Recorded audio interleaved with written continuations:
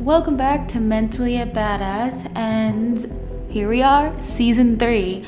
If you are a returning listener, thanks for staying around. If you're new, hi, I'm Justine. We're going to be talking about mental health here, and I interview a bunch of badasses. So, in today's first episode, we are going to be chatting with Elena, who is a social worker.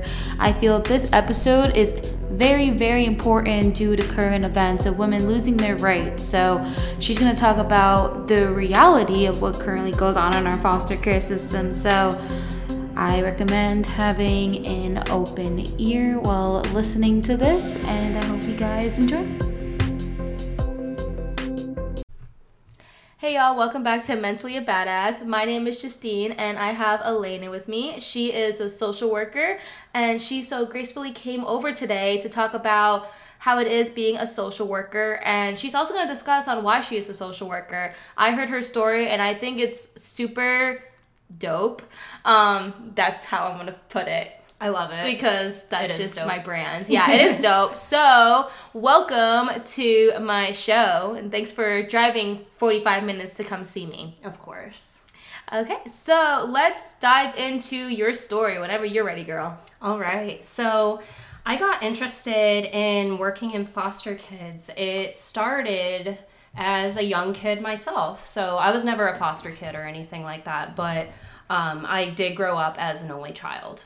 And unlike most people who have siblings and everything, I would have loved to have siblings, at least a brother or sister. When I was in kindergarten, I wrote this really long thing, surprisingly, about how I wish I had a brother or sister.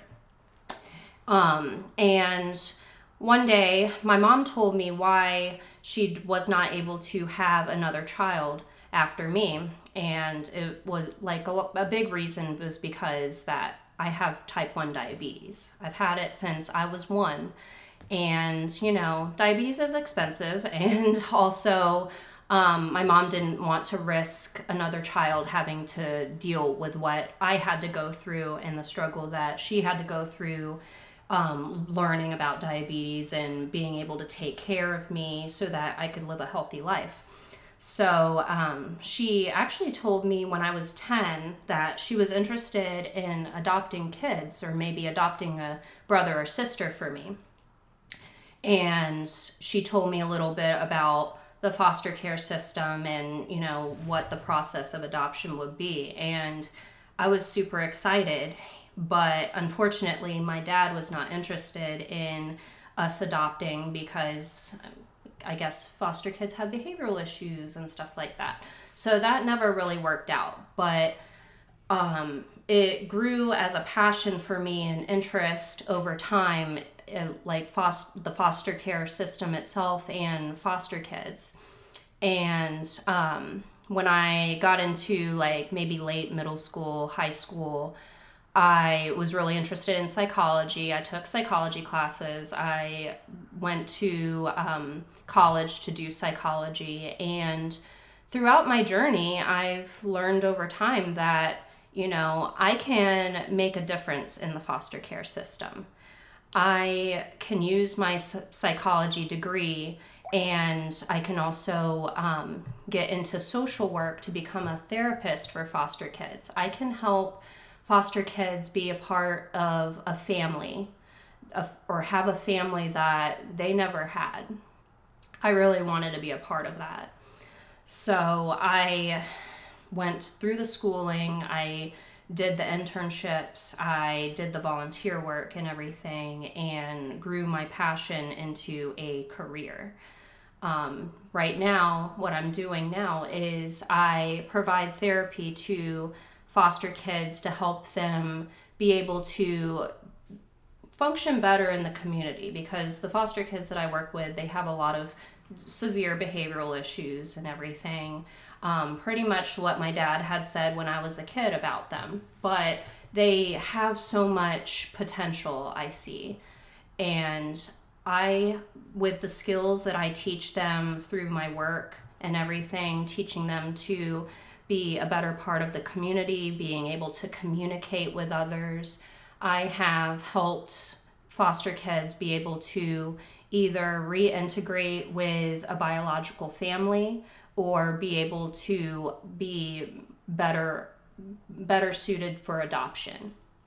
And that's pretty much in a nutshell what I do.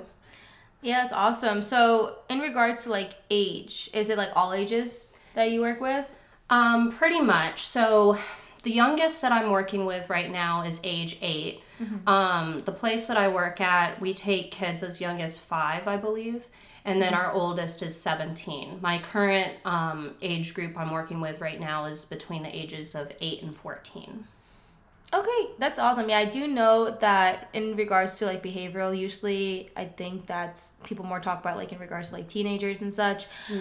So you said could you told me like off like mic here, which we're gonna bring onto the mic, that you have seen some like behavior issues and challenges.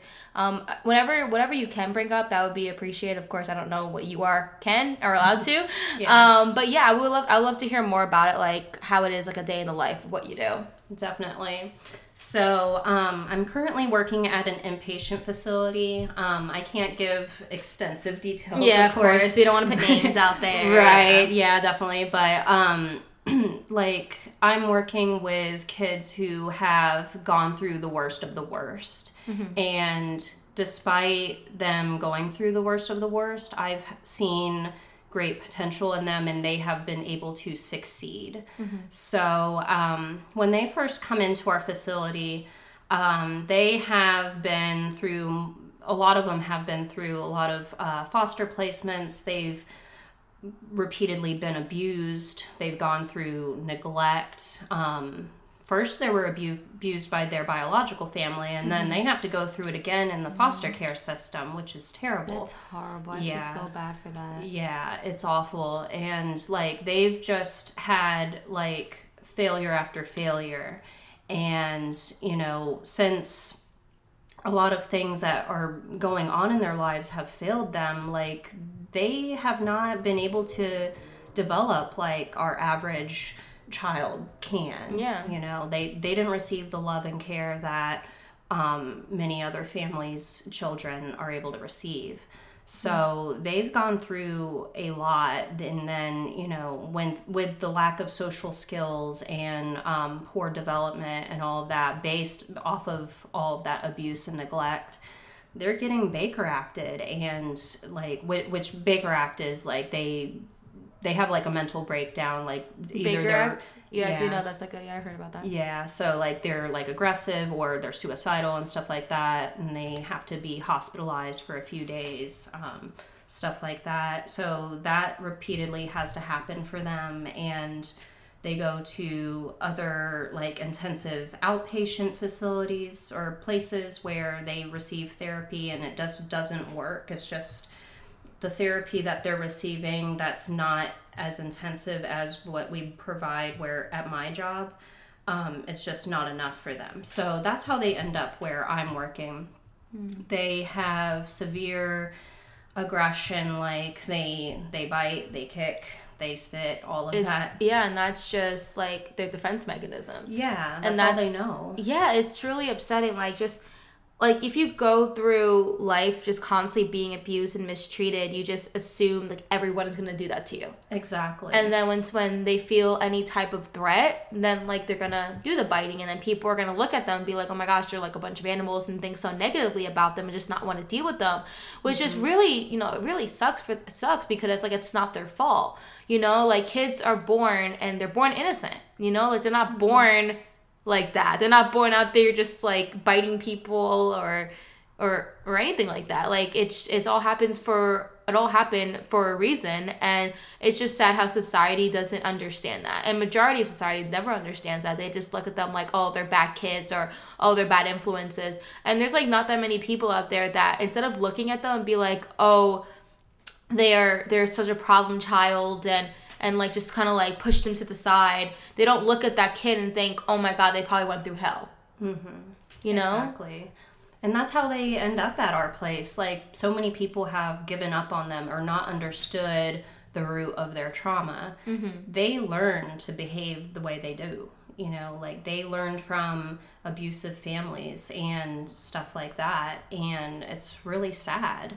So I'm happy to have them come in and be able to work with me, because it's like it's very refreshing, because I have the ability to teach them what is acceptable, what is love, you know, what is care, and what they deserve, and stuff like that. And a lot of times this anger that's being presented and stuff, it's really depression. That's part of it. It's like when you're depressed, you get very like angry. That's part of it. Yeah, like depression, anxiety, all of that. Those are the primary things that are going on, and it's just showing up as anger towards other people. So like just teaching them that they do deserve love. They do deserve a family that cares about them. I feel like they learn through the process of being able to work with me for the few months that they have to stay there, that they are able to achieve things in life. They're able to do well in school, which some of them have made great improvements in school, like just building their self-esteem and confidence and helping them understand that they do deserve love. It helps them do better in school. It helps them look forward to going into a better foster home once they leave, or reintegrating back into their biological family if that is an option, you know.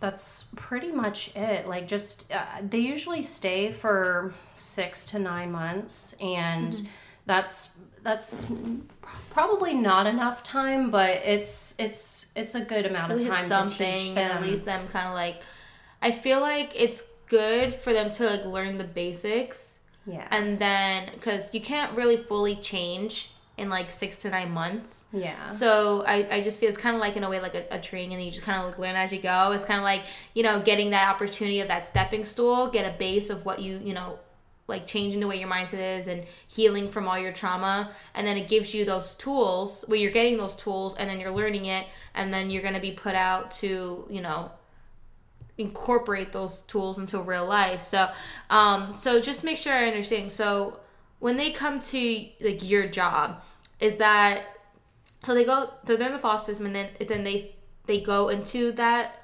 the inpatient, and they go to you. I'm sorry to make sure I understand the roadmap here. Yeah. So so it really depends on the child's story, because every child's story is different. So some kids, they have biological parents, and they're coming from their biological parents, but they has so many behavioral issues that their parents they essentially got into the foster care system, and the goal is to reunify them back with the parents.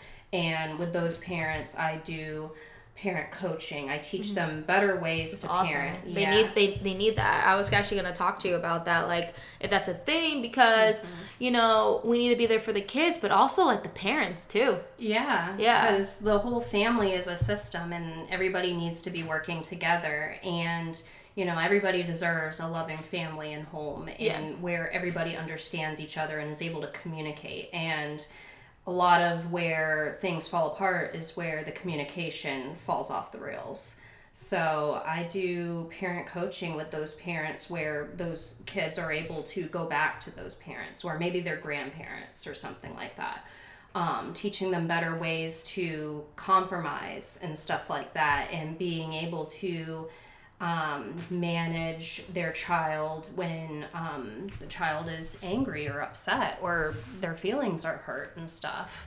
Like, for example, there's this one kid I'm trying to reunify with his grandparents, and I'm teaching them to give him space when he's upset. Don't hover over him, because that's where a lot of his aggression was lying, because they were hovering over him, or like, I guess for lack of better wording, nagging. So I'm teaching them to respect his space, and like other options of being able to help him be a part of the family, such as having family nights, or having family talks once a week and stuff like that. Yeah, like family meetings? Yeah, family meetings. And then there's other kids who, like, they're completely removed from biological family. Like, I'm trying to set them up with adoptive homes.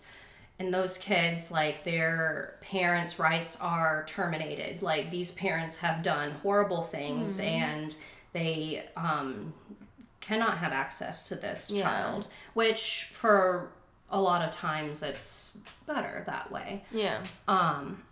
So I help the child be able to trust families again, because a lot of times kids who are that far removed from family, they don't trust people, they don't trust families. Sometimes they want to go about it on their own, and or some kids, they want to go back to their biological family even though that's not an option. I have one kid where when he first came to me, he wanted to go back with biological family, and I have to break it to them and help them understand, because no one in the system had really explained to them that that's not an option, because these people were not safe for you. They didn't treat you right, and you deserve safety and love and stuff like that, and these people, they were not able to provide that for you. Let's work towards finding a family that can provide you a healthy, safe environment.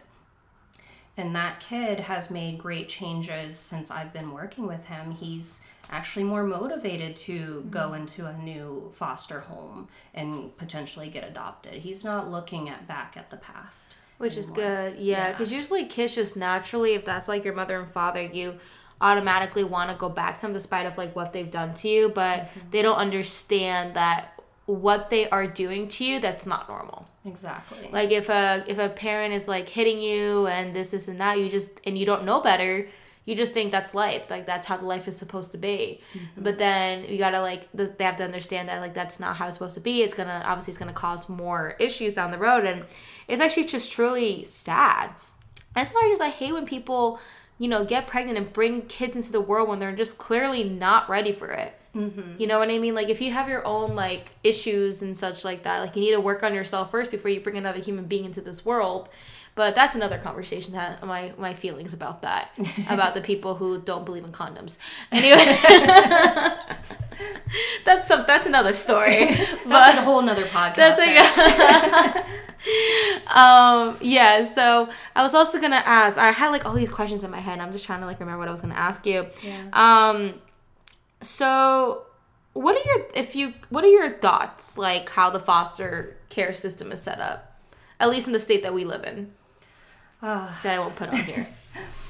There's, for some kids, it's working out great for them, and then others, it's just, I don't understand. Yeah. Because, like the one child I was just telling you about, who I got him more focused on going towards an adoptive family, his parents' rights were terminated for the right reasons, and that's good, that's healthy. It's healthy to break that relationship if it's toxic, Yeah, of course. But there's some kids with parents who are clearly dangerous, who do not do the right things and stuff like that. They're not receptive to parent coaching or stuff, or they're not getting the help that they need for themselves to better take care of their children, like such as their own mental health help and taking their medications and stuff like that. And their rights are not terminated, like they still have access to these kids, and these kids go back to do things like that if they were to misbehave but yeah, I mean, the majority of the show is like when her name is Callie, is the main character, so basically what it was is that her foster care parent was like abusing her little brother. So they were both in the same house, and so in reaction she like slammed, like had a bat and like slammed his car so he can stop, and that's just how you react to protect your brother. But of course, like, the authorities didn't look at it like that. They look at her as like, oh, she's just like this foster child who clearly has who clearly like has behavioral issues. And what they did, they put her in juvie. Oh. They put her in juvie, and then she got beat up in juvie. So then this other person who was like a foster care parent, which is like one of the main characters, took her in, and they were going to keep her for like a couple of days just to get her out of that situation because she got beat up in juvie. And then she automatically was like having like kind of being rude to them and this and that, because she's been through like I think 7 foster homes, like so many of them, and she's been like abused. She's been like, she talks more down the road that she was raped by a brother, and like it was this whole thing, and she was constantly being mistreated. So automatically she was already like giving them attitude and being that, you know. And then she like went to like, her brother was still in that other like house with that foster dad, so she like ran away and tried to find him, and then of course like they found her or whatever, they got like united. And so basically those 2 foster care parents took them in, who has like basically all their kids are all foster kids besides 1. And so like that's like literally, I think it's just funny how like they named the show, and their last name in the show is Foster. I just don't understand that, like, who thought it, like, it's kind of corny, but okay. So pretty much, and then it just kind of shows the development and how she went from being that foster kid that was seen as like a, you know, having behavioral issues and causing problems, and showing how, you know, when she's provided like the right love and a good family that wouldn't abuse her and gave her everything that she deserves, like she is now a functioning, amazing human being in society. She's actually a really smart girl. And now like there's a spinoff called it's called Good Trouble, and she's a lawyer in it. Oh, so cool. It shows how like she started there, and then it developed into her being like a lawyer. And she, you know, she studied going into that because she wanted to make a better system, because the system has failed her so many times, and as she's seen it fail so many other kids. Like there was like a kid that like committed suicide. No, he didn't commit suicide. I think the foster parent killed him. Something like that. It was crazy. It was insane. It was such a sad episode. Yeah. But basically she's the kind of person where she like fights for the rights, and even like in her foster mom, one of the moms is a cop, so that also they added her being a cop in there. And then and then also the other mother was a school vice principal. So like it was pretty good occupations that they both had to put in the storyline. Mm-hmm. But yeah, it's a really good show, and like the spinoff is still going on. The Fosters is obviously not anymore because it's a spinoff.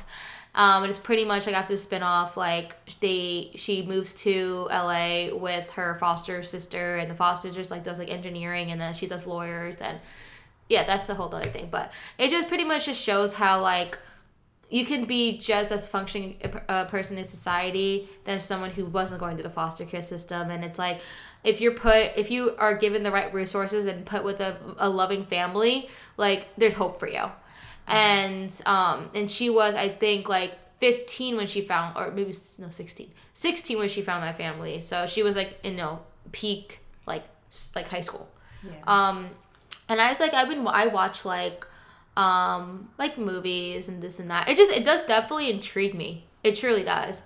And I just like, honestly, I told you, I've never been a foster kid. I've never had that kind of experience. But it just like, but also I'm a huge mental health advocate. And like a lot of the foster care kids do struggle with their mental health because they're being abused and they're being mistreated. And like, I can't even imagine like going through like being mistreated like that and not having that sense of home, because every human being wants to feel that security. Like that's just a common human being like desire, is to have security and to feel love. Even if people say like fuck love, they don't mean that. They're saying that as like a defense mechanism because they've been screwed over. So anyways, that's fuck love. They just mean like, I'm sad. That was the best way of explaining it. Well, one thing I want to say, like you mentioned how some like the kid, like one of the kids in the fosters got sent to JDC and everything. Mm-hmm. So that happens to a lot of the kids that come into our program too. Like a lot of them have been in JDC and stuff like that, and it's a shame because you know you're pretty much sending the message that, you know, I'm a foster kid, I'm bad, and, you know, like, I'm going to jail and nothing comes out of it because they don't really get... There's really no point of it. It's like, you don't The root of the trauma isn't fixed or anything like that. It's just like a Band-Aid. Go on and on about our justice system, too. Yeah. It's just awful. Our justice system is, I just feel like if the justice system could kind of switched away, as in when someone does something bad, instead of like punishing them, like try to give them resources to find out why they're doing what they're doing. You know, like they're not just doing things for shits and giggles, obviously. Yeah. I mean, obviously if you're out there killing people, that's a different story. Like you do have to lock them up, obviously. But I just feel like we can focus more on trying to figure out like why they're doing what they're doing. I mean, honestly, if the people are killing people, I don't know for sure I really want them on the streets again, but I don't know. But every case is different. I'm not really too knowledgeable about that. But for example, let's say someone goes to jail for smoking weed, like, you know, that stuff happens, like smoking weed or like dealing weed or things like that, like people will go to jail for and be locked up for. I don't know. I don't really agree with that. I feel like that's just kind of a little intense, and I just don't feel like it helps the situation. Yeah. And I just feel like, I'm trying to think of another thing. Domestic violence. Let's say that. Obviously, I feel like obviously they need to be locked up, but not in a way of like being punished. Like they need resources. They need insight into what they do. Exactly. Like I feel like they need, because sometimes when people do these things, you never know. They may not even know what's really right and wrong. Even though I know, like, to us it's common sense that obviously you shouldn't beat people. But a lot of people who do domestic violence are usually people who are like really messed up, like who really need that help. Yeah, like they learn that as a child. So like maybe they came from a family who had like the father or mother, whoever, abused the partner and everything. They see that growing up. They think that's okay. They think that is affection and love. So they repeat it for their own family. And it's like an intergenerational cycle of abuse. Yeah. Essentially. And that's how it is. Like exactly what you're saying. So they're going to jail. Like, I mean, I don't know how it works or how long they go to jail for or whatever. But I mean, like, let's say they go to jail for like, I don't know, 50, bear with me, I don't know. 15, kids usually 20. go to jail for like 21 days or less. For kids? Well, if they were to do what, like hit somebody? Hit somebody, like any charge that they would get, it's usually 21 days. Yeah, and then it's like, what happens during those 21 days? They just sit in, like, what do they do? Like, just sit in a cell and clean stuff? Like, I don't eat nasty food. Yeah, I think they just hang out there pretty much. Like, That's so stupid. I don't for them. I don't work for JDC, but, like, I'm thinking, like, I don't think they're getting the full, like, doesn't do anything. Array of services that they need in those 21 days. Yeah, and it's like also like in school when people get detention, for example. Yeah. I actually saw something a while back where there was a school, instead of putting kids in detention, they were like forced to take meditation classes. Oh. Okay. I thought that was pretty cool. Yeah. I don't know. I just think that because a lot of kids who act up, something's going on at home, or they're stressed out, or they have anxiety or whatever. Like there's a lot going on. So meditating is super healthy for your mental health, and then meditation helps you like figure out what is really going through your mind. Mm-hmm. So like being mindful of what is like actually making you act a certain way, and learning that versus just like you're bad, you're gonna sit there and look at a wall. Yeah, it's basically mindfulness training, essentially, like helping you focus on the present and, you know, seeing things for how they are in the moment and everything, and trying to figure things out that way. Yeah, and I was like, I don't know what book I was reading. Maybe it was this book I was reading about like mindfulness, and it was pretty much saying that like literally like probably 90% of our society are not mindful. Yeah. Because honestly, I'm an extremely mindful person. And just because I've learned that, I don't know when I started learning that, but it's just being given those resources. Like I've been reading books and just having access to people who do that. And when you find those people, and like for me, like my life in New Jersey, I don't know, did I tell you from New Jersey? Yeah. Okay. Yeah, so I grew up in New Jersey, and that world is so different than the world here. Yeah. So I just felt like I was a completely different human being over there.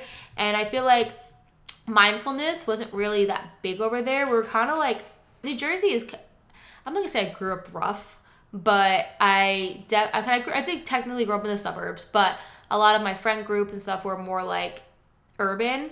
And then like I've been very, you know, lucky. I grew up in middle class, but I've had friends who grew up like in poverty. And so I also live right by New York City too, so I've seen things. So yeah, you'd be walking in New York City, you just hear a random person scream, and be like, okay, keep going. Yeah. Like, it's just you see things. You know what's funny? My roommate actually, she told me, she's like, you look like somebody that someone doesn't want to mess with. And I was like, do I really? And then she was like, yeah, it looks like you've seen things. And I was laughing so hard. I'm like, well, you're right. And then at some time, I'm like, you know what's funny is that when I grew up in New Jersey, people looked at me at like this like little innocent girl who couldn't like, you know, take care of herself or whatever, right? But it's like, it's complete opposite. Like, honestly, I'm a very like, I do have tough skin. And, you know, I know we're just like getting to know each other right now, but I'm the kind of person, I'm like a really sweet girl. I'm very loyal. I'm kind to people who are kind to me, but if you mess with me, I'll mess. And no, I'm serious. This is kind of like, I'm the nicest, kindest person you'll meet, but if you cross me, you do not want to cross me. Yeah. So that's just the kind of person I am. And I actually did have a previous roommate where she did cross me, and I think that's what the other roommate said that. I mean, I didn't do anything like beat her or anything like that, but let's just say I got my money. I got the money that she was supposed to give me. Well, that could be good in some ways too. As I say, let's just say that she owed me money, and I got my money. At least you got your money back without killing anybody. Yes, so. yeah.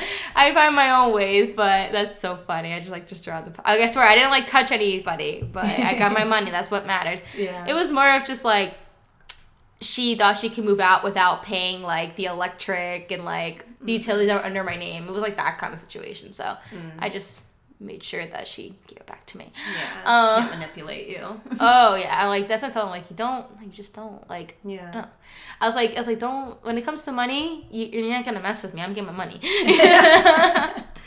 So I pick my battles. I'm the kind of person where it's like, you know, obviously throughout the day things annoy us. Mm-hmm. Things kind of like, ugh, like this person annoying me or this and that. But I literally choose my battles. Yeah. I choose them. And that was a battle that I chose. And I won. Oh, this is like totally irrelevant to what we're talking about, but it's actually kind of a funny story. Yeah. I just won't go into details, but I swear I'm really not that bad. I'll tell you the story later. So, how do you get kids out of the facility? So, as they like work with me over time and everything, they learn the skills. I'm basically planting seeds for them because they're not going to be 100% when they leave. Of course. You know, they're not going to be a completely changed person or child. But I plant the seeds for them to have better communication skills, be able to interact with people better, be more motivated to work well with the family or wherever they end up going. Towards the end of their stay there, I try to connect them with the best services that I can possible because I do want them to continue being successful after they leave the facility and everything. I don't want them to, you know, succeed where they're at and then when they discharge, completely flop. You know, I want them to continue progressing over time. So I help set them up with intensive services. I always recommend intensive outpatient services wherever they go. So lots of therapy each week. If there's a family involved, family therapy, medication management, all of that stuff. I also try to, sometimes I help kids stay longer so that they can be, they can go to the best place possible. So, for example, I have this one kid who's supposed to be reunited with a grandparent. He has not been with this grandparent for a while now because lots of crazy circumstances in the foster care system that go on.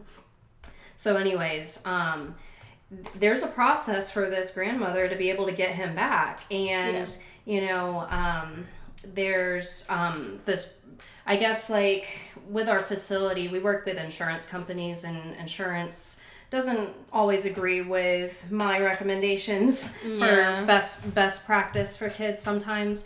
So there was an issue regarding insurance about him being able to stay, and because he had made tremendous progress there, but I didn't want him to go to a group home, for example, when there's a plan for him to go with his grandmother, who is a stable, good support for him.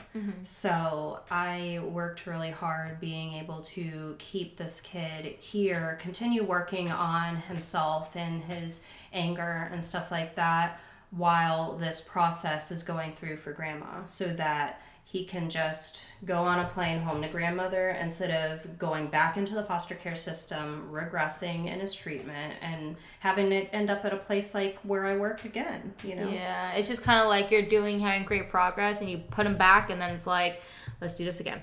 Yeah. That's a common occurrence for a lot of kids who do come to our inpatient facility, but like I like to try the best that I can to make it practice where is the permanent goal? Like what is the best permanent goal for them? And I try to fight and work towards that instead of, having them fall into the system again. Yeah. All right. Well, thank you for being on here, Elena. Thank you for having me, Justine. We have a little inside story about our names. But yeah, I appreciate you being on here. So if you listened all the way this far, appreciate you. So yeah, definitely if you are listening to this on Apple Podcasts, please give me a rating. It really helps me grow organically. And follow me on my social media. I have all of the links and all that good stuff in the description. And stay tuned for next episode.